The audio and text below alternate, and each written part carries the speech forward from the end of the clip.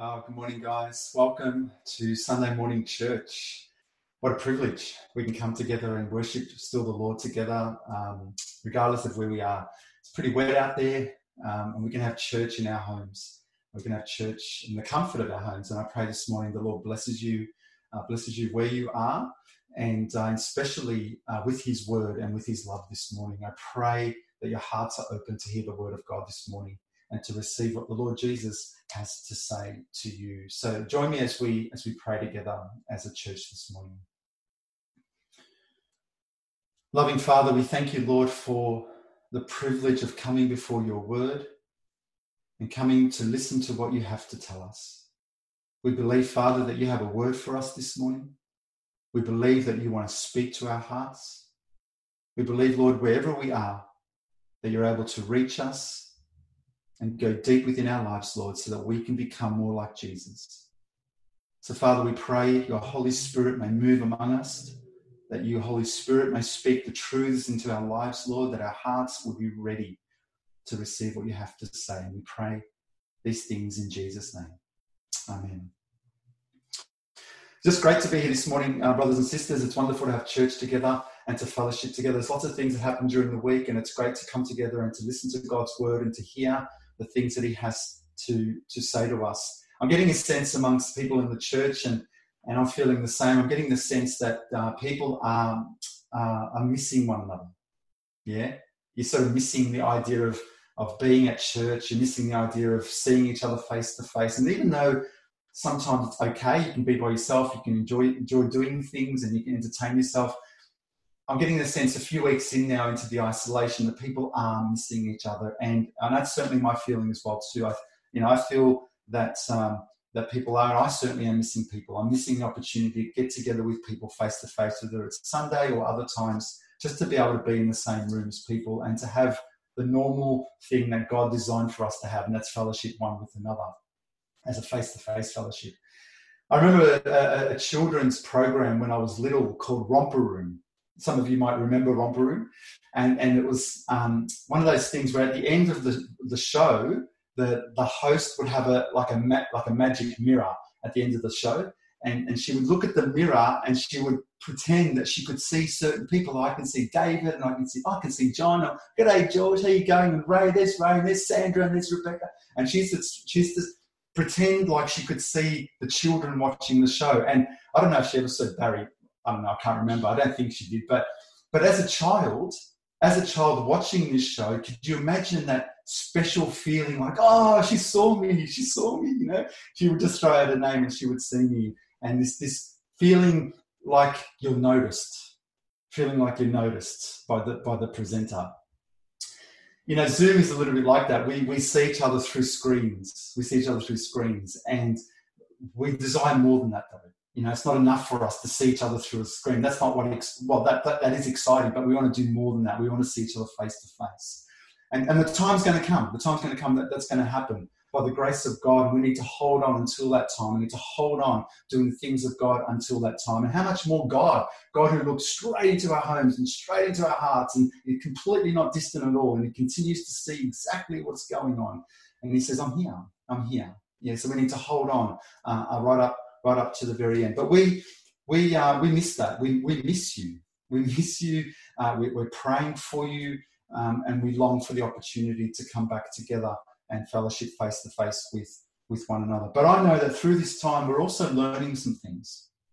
We're also learning some things as a church, and we're learning some things as Christians. We're learning how much we love each other. You know, how much we actually miss each other. How much we want to be with one another.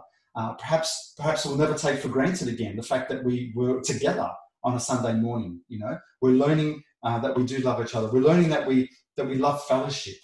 We're learning that we love to be in fellowship with one another. We're learning that we love the word. You know, we want the word. We want to hear the word, whatever forum that might be. We want to hear the word. We're learning that we love the word, but we've got to hold on. We've got to hold on. While we learn these things, we've got to hold on to the end. We've got to hold on not only to the end of this isolation, but we've got to hold on to the very end, because this is the call of the Lord Jesus Christ, to have us hold on to the things that he's asked us to hold on to. It's really, really important. And this morning, I want to share with you some things around the need to hold on right unto the very end, because the Lord Jesus is coming. He's coming. And we need to be able to hold on, not only because he's coming, but because we love him and this immense love that he has toward us. So until that time comes, I want you to think about something for a moment. Have a think about Sunday mornings. Have a think of the way Sunday mornings used to be. Just picture yourself sitting in church for a moment. Picture yourself, the people around you. Who used to sit in front of you? Who used to sit behind you, to the side of you? Think about the people that you remember sitting with you in church. Maybe you've got some time on your hands. Maybe you've got some extra time on your hands. Think about the people that you think, oh, you know what? I haven't seen that person. I haven't spoken to that person for a long time. I wonder how they are going. Send them a message. Give them a call. Don't leave it to others. Don't think it's someone else is going to do that. If you just take a moment to think about the people in your church, the people in your fellowship, the people in the body of Christ, and think to yourself, wow, I wonder how so-and-so is going. Hey, don't just think it. Let's act upon it. Let's call them. Let's text them. Let's contact them somehow. Let's be the heart, the hands, the feet of Jesus in every situation. Don't think to yourself, oh, but they'll have plenty of people calling them. No, if it's on your heart and you think about them and you wonder about them, make that step to reach out. This is the opportunity. This is an opportunity for you in your isolation. Perhaps you've got things, perhaps you want to do things. This is a great opportunity for you to do that. I get texts from people and I think, oh, wow, that's lovely that they even thought to text, but it's not just about me. It's about everyone in the fellowship. So let's think about those people as we hold on, as we work through this time. So thank God for these opportunities that we have. And this morning, I want you to turn your Bibles to the Gospel of John, chapter 21, the Gospel of John, chapter 21. And we're going to sort of hang around the resurrection for today as well. We've sort of hung around the resurrection the last couple of weeks. Obviously, 2 weeks ago was the resurrection. And we spoke about how this beautiful, powerful faith that exists when we don't see. Isn't that true? Have you experienced that? Have you experienced that? Since the message 2 weeks ago, have you experienced something in your life where you thought, wow, I can't see, but the faith that God has worked in me, I've seen powerfully worked out in my life because I've believed without seeing, and Jesus calls that blessed. I pray that this has been your experience since those words 2 weeks ago. So we're believing without seeing. And then last week, we looked at how God is always there. You're not alone. You're not alone. He's acquainted with all your ways. Jesus says, I'm going, but I'll always be with you. Yeah, I'm going, but I'll be with you unto the very end. He's acquainted with all our ways. He understands all our ways. He knows all our ways. So there was a couple of messages there hovering around the resurrection. And this morning, I want to hover around the resurrection a little bit more. What happened to Jesus and a few of his disciples, 7 of them, in fact, what happened to them after the resurrection in the Gospel of John in chapter 21. But before we read this, I want to go back and give a couple of little bits of context to what I want to say this morning and from this passage as well.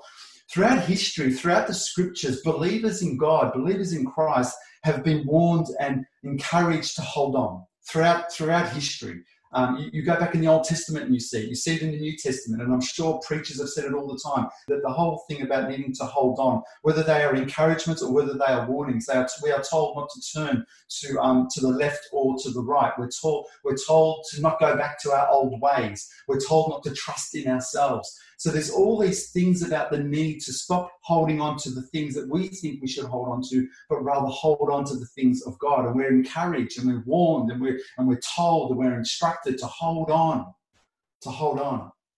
In fact, the scriptures are clear because they want the believer to know that God is still in control. God has never left the throne. His love for us, his sovereignty is going to see us through everything.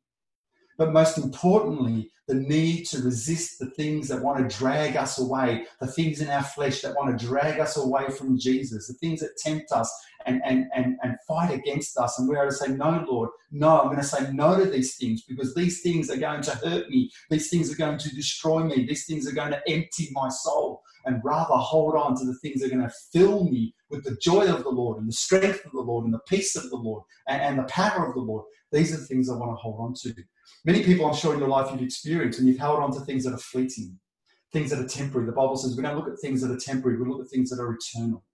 And we've tried to hold on to things that are temporary. We've had a temporary pleasure, and you realised afterwards, what was that about? What was the point of that? How did that help me? Yes, it was fleeting, but what did it mean for me? And then there's a sadness that comes upon us because what does it mean in terms of my relationship with the Lord? And today, my friends, today, brothers and sisters, the Lord is saying, hold on, let go of these things and hold on only to the things of the Lord, the things that are going to give you life and life abundantly. Here's a passage in John chapter 21 when Jesus is talking to his disciples after they decide to go fishing. And Simon and his partners, perhaps a couple of his fishing partners as well, decide they want to go fishing. They haven't seen the Lord for a little while, and Peter says, let's go fishing. We're going to read it in a moment. But right earlier on in the Gospel of Luke, there's a story. I want to just give you a bit of a context. There's a story when Jesus is speaking to the people on the sand, and the people are pressing toward Jesus. They're pressing. They want to hear what he has to say. Remember the days before social isolation. Here they were pressing against one another. Pressing to want to see Jesus. And so Jesus sees two boats on the water, and he jumps into one of those boats, and he asks, and the boats go out a little bit. I don't know, probably 1.5 meters, I'm not sure. But the boats go out a little bit from the shore, and he preaches to them. He teaches them. After he teaches them, he says to Simon something very interesting. Let me read this to you. You don't have to turn to it. He says to Simon this. This is in another passage. He says, Simon, to launch out into the deep and let down your nets for a catch. Now, I'll be really fascinated to know, what did Jesus preach before he said to Simon, let down your nets? The Bible doesn't tell us in this context what he preached. Did he preach something like, you've got to let go, you've got to trust me, even though the circumstances don't seem right, you've got to believe in me? Was he teaching something about faith, having the faith the size of a mustard seed that can do so many things? Was he teaching about how love believes all things? Was he teaching these things in this moment? The Bible doesn't specifically tells us. But what it says to us is when he taught them, when he had finished teaching them sitting on the boat, them on the sand, when he had finished teaching them, he then turns to Simon and says, hey, let your net down now in the deep. Now Simon says this. He says, Master, we've toiled all night and caught nothing. We've toiled all night and caught nothing. Nevertheless, at your word, I will let down the nets. Now, I'm thinking, what did Simon think? If Jesus had just finished talking about the need to let go, to trust me, faith, what it means, love, what it means, and all of a sudden he says, throw your net down, and Simon says, Master, we've toiled all night. Did he say it with exertion? Did he say it with a sense of hope? I'm not sure. But he says, you know what? Nevertheless, Lord, at your word, we will let down the nets. We can't do this alone, brothers and sisters. You cannot do life alone. There is no way. There is no way. He says, Lord, I've tried doing this, but because your word says it, then I'm going to do it. And at the end of the day, that's all it comes down to. Even though we can't understand what it is that we're going through or how long we're going to go through it for or what is actually happening in our lives, because the word of God says it, we say, Lord, at your word, I will obey. Not because I get it, but at your word, I will obey. Because there is no confidence at the end of the day in ourselves, because our confidence can get smashed in a moment. Our financial confidence can get smashed in a moment. Our emotional confidence can get smashed in a moment.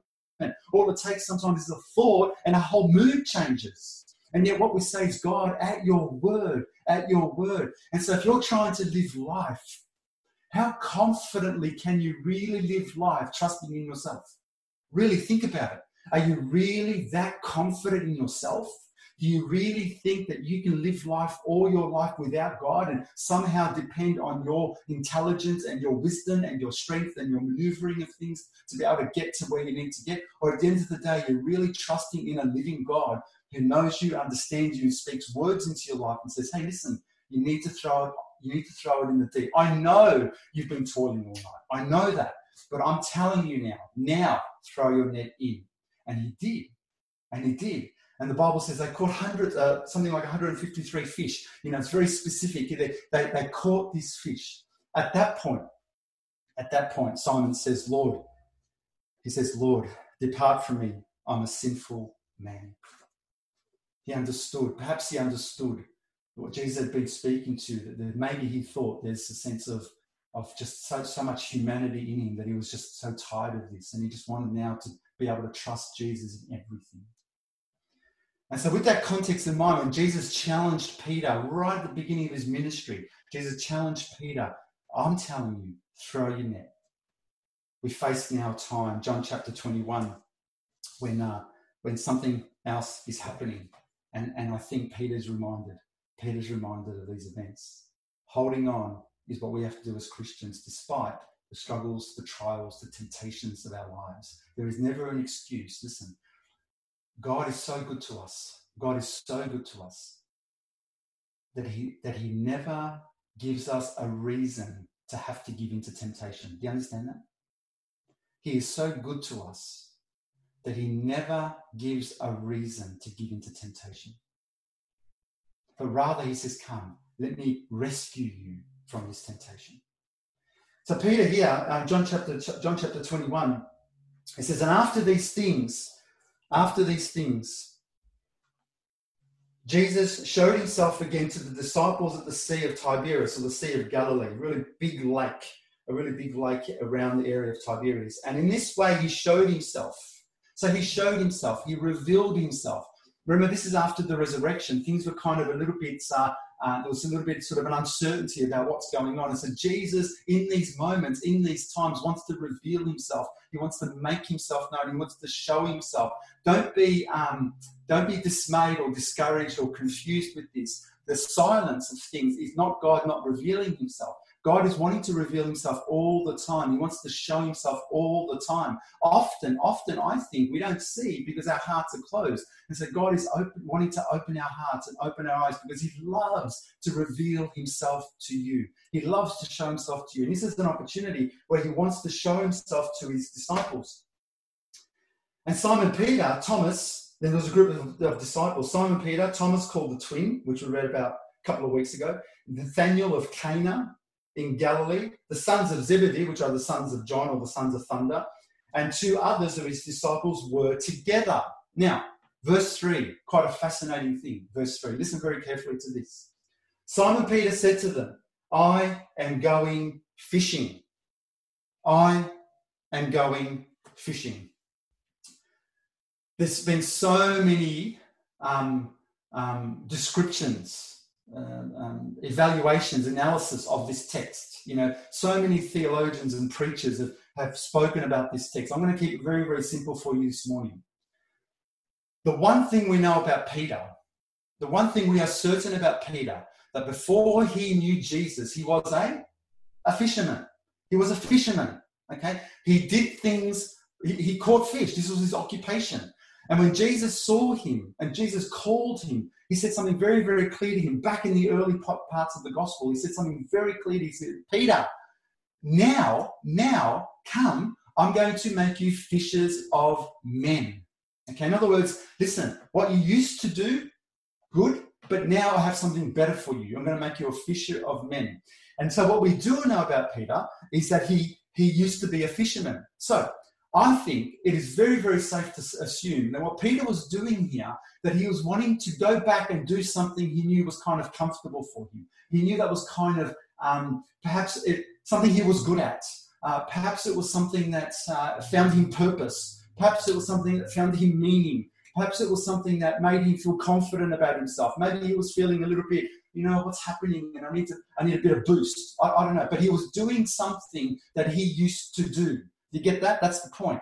Perhaps, so the Bible is not, God is wise. God is smart in how he puts his word together.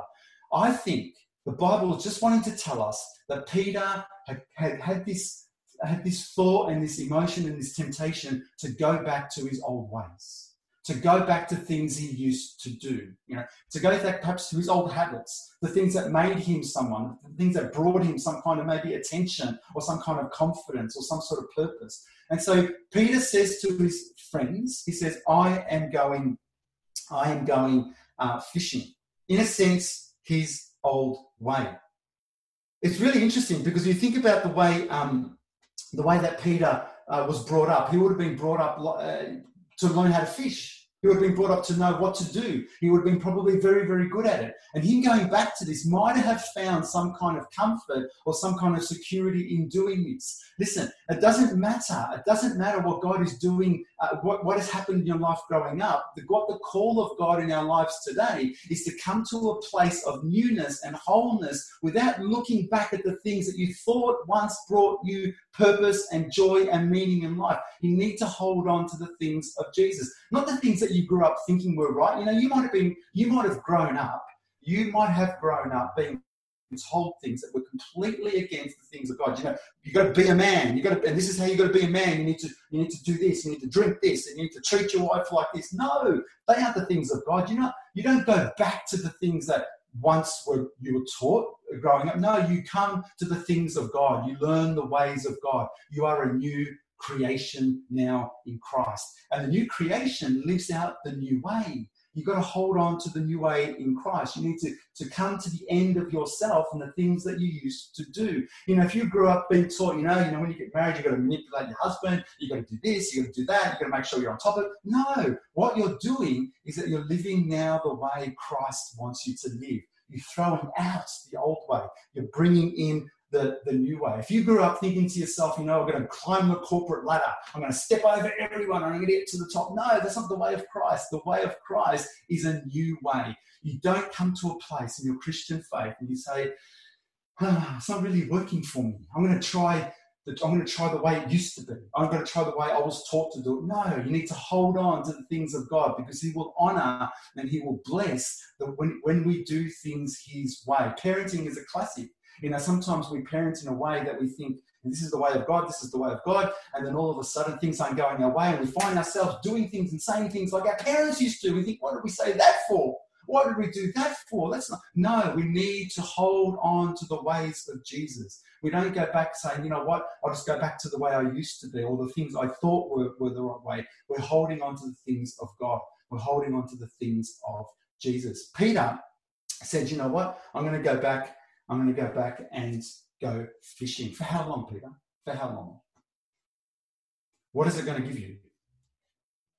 What's it going to profit you? What are you going to achieve from this? How long are you going to be happy for?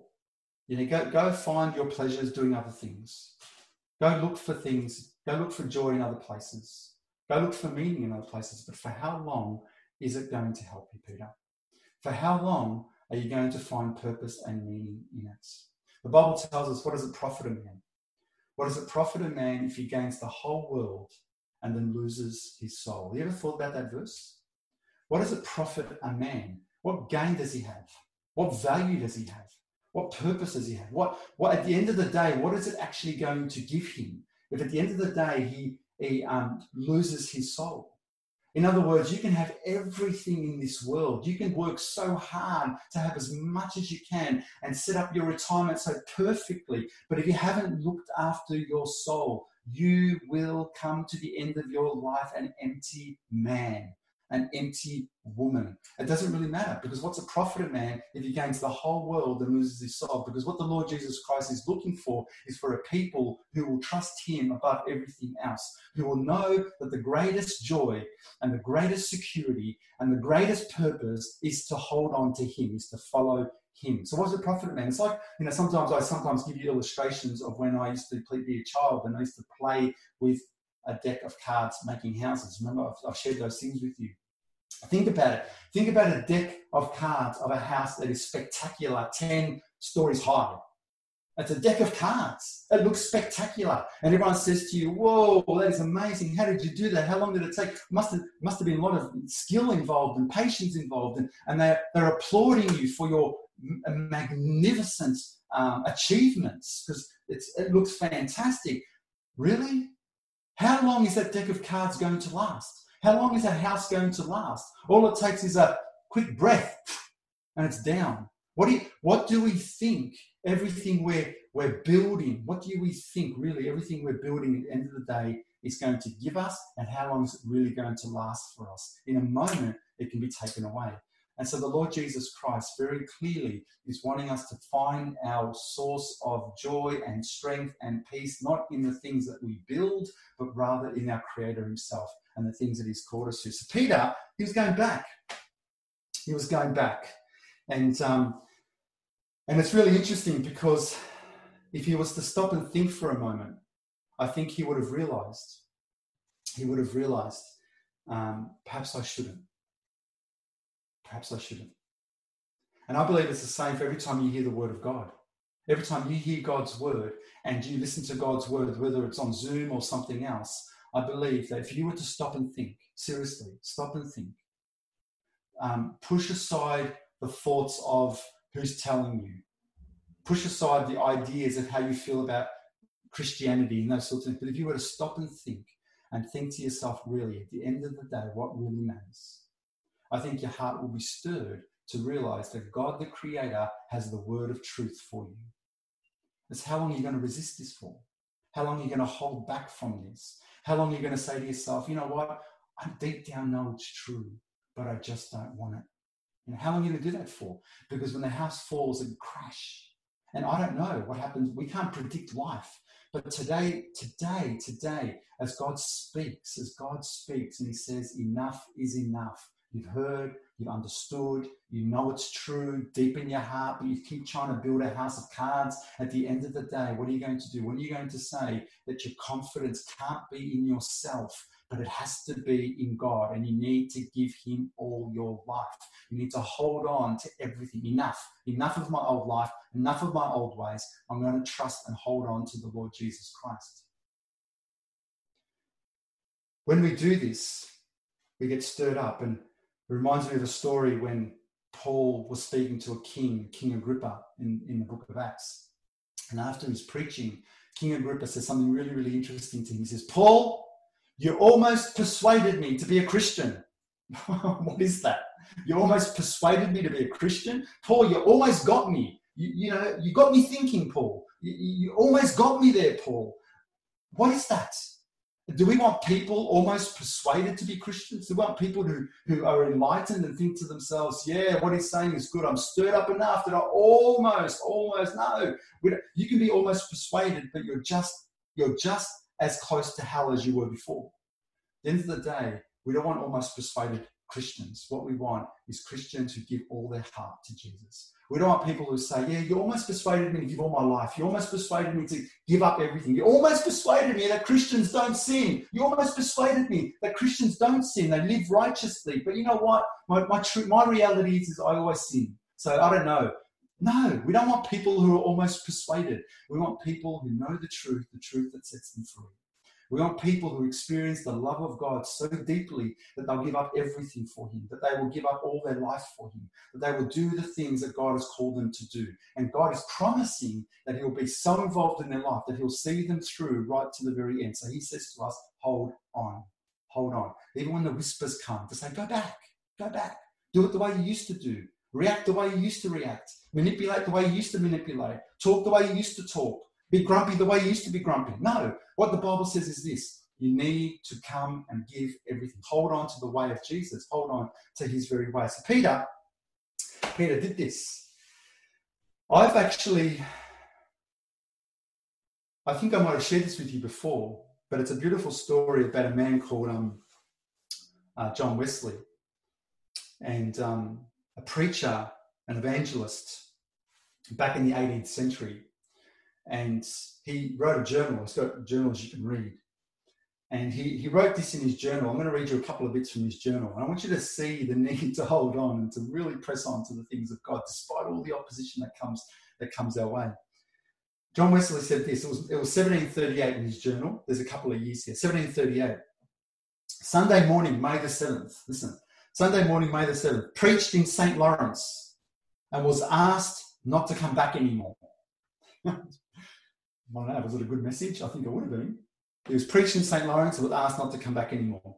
that evening of May 7th, preached at St. Catherine's. The deacon said, get out and stay out. The next week, May the 14th, preached at St. Anne's. Can't go back there either. That afternoon, on May the 21st, another week afterwards, preached at St. John's. Kicked out again. Not a very good record, is it?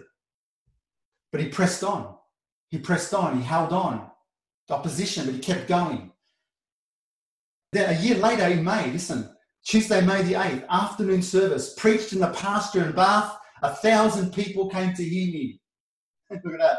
And not only that, September the 9th of the same year, preached to 10,000 people 3 weeks in a row in Moorfields. So God honoured the fact that he wasn't moved by the things that were making him wanting to be moved, but rather he pressed on, he held on, and God honoured this. He honoured this, and he found himself preaching even to the people who rejected. He found himself preaching to the people who were hungry. And I've sometimes thought to myself, brothers and sisters, I want to preach to hungry people. I want to preach to people who in their hearts are just hungry for truth. Because Jesus promised, those who hunger and thirst for righteousness shall be filled. I don't really want to preach to people who just want to learn. That's okay. I don't really want to preach to people who just love church. But I want to preach to people who are hungry for righteousness. People who will deny themselves to live the truth. People who will say, I will give everything I can to follow Jesus. This is the call of Christians. And when they do this, they experience the truth and the love of God. And when things come, they want to hold on only to the way of God. So Peter says, I am going fishing. They said to him, verse 3, we are going with you also. It's very quick, isn't it? It's very quick. This is a very interesting verse for people who, you know if you're someone who's influential. You know, you've got people who are influential, you've got people who kind of follow. You know if you're someone who's influential. And this is a very, very strong warning to you if you're an influential person, because what you say and what you do may in fact influence and impact the lives of other people. Peter says, I'm going fishing, and they say, we're going with you. Well, they shouldn't go. They shouldn't have done this. But nonetheless, it teaches us something about how we ought to be to other people, parents to children, friends to friends, colleagues to colleagues. If you're influential, you need to be careful because your whole life can influence the life of someone else. And so this is Peter saying, I'm doing this, and people are actually following. So the verse continues to say, and this is where I love what God starts to do here. The verse says this, and they went out and immediately got into the boat, and that night they caught nothing. Now, is that not the grace of God? Is that not the tremendous love of God? That they caught nothing.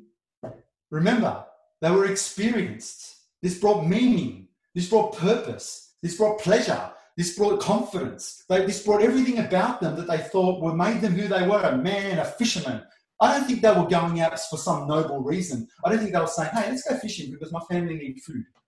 I don't think that's their reason. Even if it was their reason, I think it was being covered up. It was covered up by other things, perhaps a deep desire to go and do something different, perhaps a lust for something else, perhaps a lack of confidence in the Lord and what he's planning. I think, and you can have your own opinion, but I think what they were doing is they were covering things up. And by God's grace, even though they were running to things, they were going back to things that they know that God knows isn't going to be good for them, God, by his grace, made sure they caught nothing.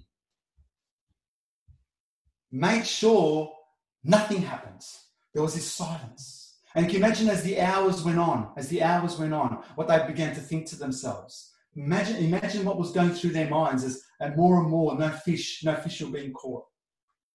And by God's grace, God allows them to find nothing. And I think what's happening here is as they're trying to cover things, they're trying to hold on to things. I think what God is saying to them, hey, let me show you something about yourself. Let me confront something about yourself, because there's no point trying to hold on to things that are temporary. There's no point. What you need to be holding on to is the things that are eternal. And so Christians need to let go of the things that aren't going to help them. You know, you can try and hold on to bitterness. You can try and hold on to resentment. You can try and hold on to regret. You can try and hold on to your finances. You can try and hold on to all these things, your friendships and a good reputation. You can try and hold on to all these things. And God's saying, oh, what I'm seeing it do to you, it is destroying you.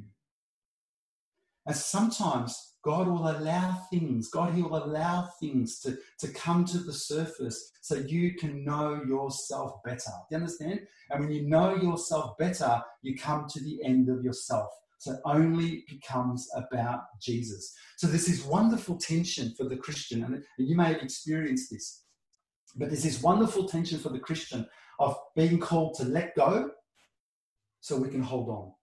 How do you explain that? Let go so we can hold on. And the whole Christian life is to let go so we can hold on. You need to let go of those things that are hurting your soul. You need to let go of the things in your life that you know are sinful, that you know are destructive, that you know are hurtful, that being spiteful, whatever it might be, the unbelief, the unforgiveness. You need to let go. You need to let go of those things, the way you used to react, the way you used to respond, the way you used to be, and you used to hold on to the way of Jesus so that you may have all of him. Let go so you can hold on.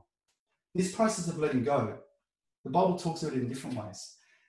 When you let go, you come to a place of denial and death to self. You come to a place where you think, boy, this is killing me.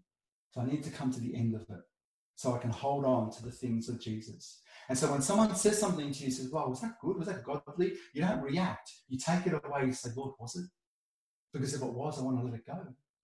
I want to let it go so I can hold on and hold on only to you. All the natural things that we call us, all the ways that we call ourselves to be natural. You know, when people say, yeah, but that's me. It's only natural. I'm only human. That's why I do these things. You know, it's because of the way I was brought up. It's because of the way and people try and help themselves by explaining it as a natural way or a natural habit. But listen, when I read the scriptures, I see God saying something like this. Yes, it is natural, but I've called you in order to break the natural and bring you and give you a nature that is divine. Do you understand? And so what ends up happening, God says this, now, it might have been natural, but now, by the grace of God, you are a new creation. And by becoming a new creation, I've destroyed the power of the natural.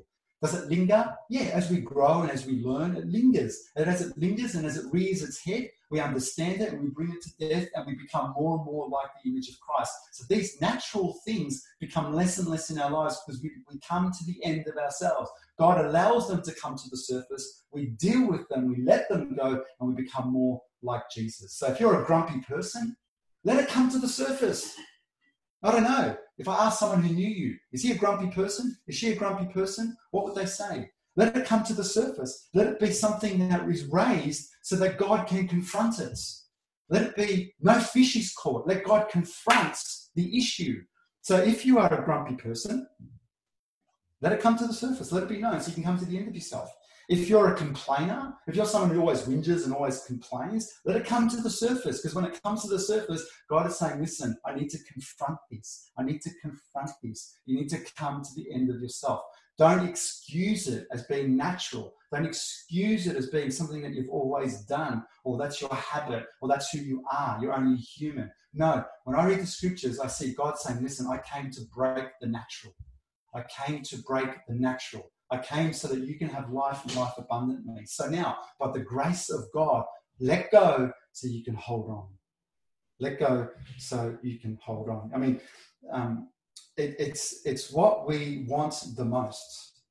The child of God simply does not sin. And so when the child of God finds himself comforting himself by his nature, this is not scriptural. But rather, the child of God, listen, finds reassurance and joy in knowing God has come to set them free. And by the grace of God, as we let go and we learn to hold on, God demonstrates his power in us. We don't go back fishing.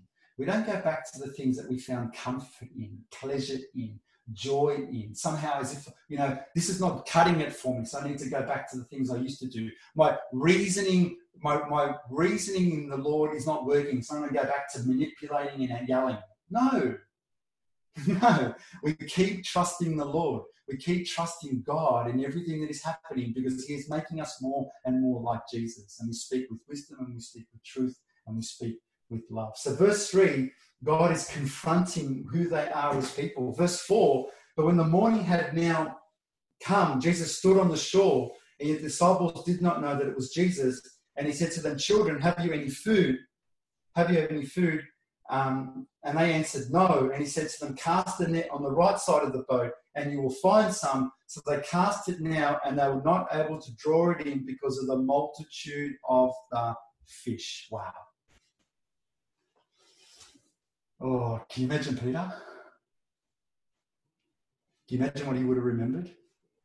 And thought to himself, I can't believe it. It's the Lord. It's the Lord. And God, Jesus is reminding him. He's reminding him of who he is and to never go back to what he thinks is going to give him life. But come to him and hold on to the very things that is going to truly give. It's like Mary. Martha wanted to take her away from Jesus, but it wasn't going to work. All Mary wanted was to be at the feet of Jesus.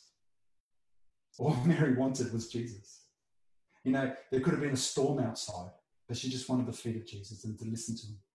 There could have been trials, but she just wanted the feet of Jesus. She wanted to listen. She wanted to hold on. It was like, you can almost imagine she was probably clinging at some point. She just wanted to hold on and to listen to what he had to say. Don't be fooled, my friends. Don't be discouraged, my friends. The Bible says those who wait on the Lord shall renew their strength. They will mount up with wings like eagles. They'll run. They won't grow weary. They'll walk. They won't grow faint. Because the Lord Jesus Christ, as we hold on, is going to continue to build, and continue to strengthen, to continue to make us more like Jesus if we need to. But if we let go, we need to trust that those who wait on the Lord will renew their strength. And so this famous passage, and I'll end with this. This famous passage ends with the words in all that he's experiencing, and all that Peter experienced when he was first with the Lord and now towards the end of the Lord's earthly ministry. Peter is asked those famous questions. Peter, do you love me? Do you love me? Okay, Peter, you've experienced all this now. You know who I am. You know what you used to be. You know who you're capable of being. But very simply, Peter, do you love me? Are you going to follow me? Are you going to trust me now? Are you going to find your confidence in me? Are you going to find your joy in me? Are you going to find your strength in me? Are you going to allow me to work through you, Peter? Are you going to allow me to give you the life that I have for you? Or are you going to try and keep holding on to the old life, to the things that you found at some point in your life comforting or reassuring? Or are you going to let go of this and now do things the way I'm asking you to do it? Do you love me? Paul says this. Paul says this in Philippians. But what things were gain to me, these things I have counted loss for Christ. Isn't that beautiful? The things I thought were gain, the things I thought were profitable, the things I thought made me who I was, my attitude, my words, my character, the things that I thought I could succeed in and made me successful. I count these as loss. Yet indeed, he says, I count all things loss for the excellence of the knowledge of Christ Jesus my Lord, for whom I have suffered the loss of all things, he says, and count them as rubbish, that I may gain Christ. Isn't that beautiful?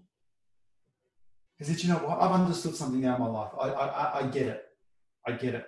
I can keep trying to hold on to things that I think that somehow, though they are sinful, somehow they're going to keep me helpful, secure. Because at the end of the day, these things that are against the Lord, I need to let go of so I can gain Christ. At the end of the day, he says, oh, I am prepared to suffer the loss of all things just so I can gain Christ. I want to know him completely. I want to know him fully. I want to know the power of his resurrection. I want to be able to live life in a way that people recognize that it's not me who lives, but Christ that lives in me. The word is simple. You let go, you find joy, but you hold on. You hold on to Jesus. You come knowing that the very thing at the end of the day that is going to truly give you life is not trying to hold on to the things that you once held on to, but the things that are truly meaningful and eternal. They're the things of Jesus Christ. And when the temptations come to say, hey, go back, this is when God is reminding us, no, hold on. Come to the end of yourself. Even if it raises its head, come to the end of yourself and find yourself holding on and leaning on to the very one who can set you free. These are the words of Christ. And for that, there is great hope for the Christian. Let me pray for us as a church together. Our loving Father, we thank you, Lord, for this morning. We thank you, Lord Jesus, that you remind us that there is nothing in this world that can give us what you can. You are the Lord of creation. You are the giver of life. You are the one who forgives sins. You are the one who heals our souls. You are the one, Lord God, that heals the brokenhearted. And you are the one, Lord God, that sets the captives free. And we thank you for this. So, Father, we pray in Jesus' name that we come before you this morning, letting go of all the ways we have been and all the ways we want to be, that oppose you, that resist you, that dishonor you. And we hold on in faith to the ways of Christ and to follow your plan for us and to follow your way for us, which is a good way, a life that is full, a way that is strengthened, and a way of overcoming. We thank you, Lord God, for this, and we pray in Jesus' name. Amen.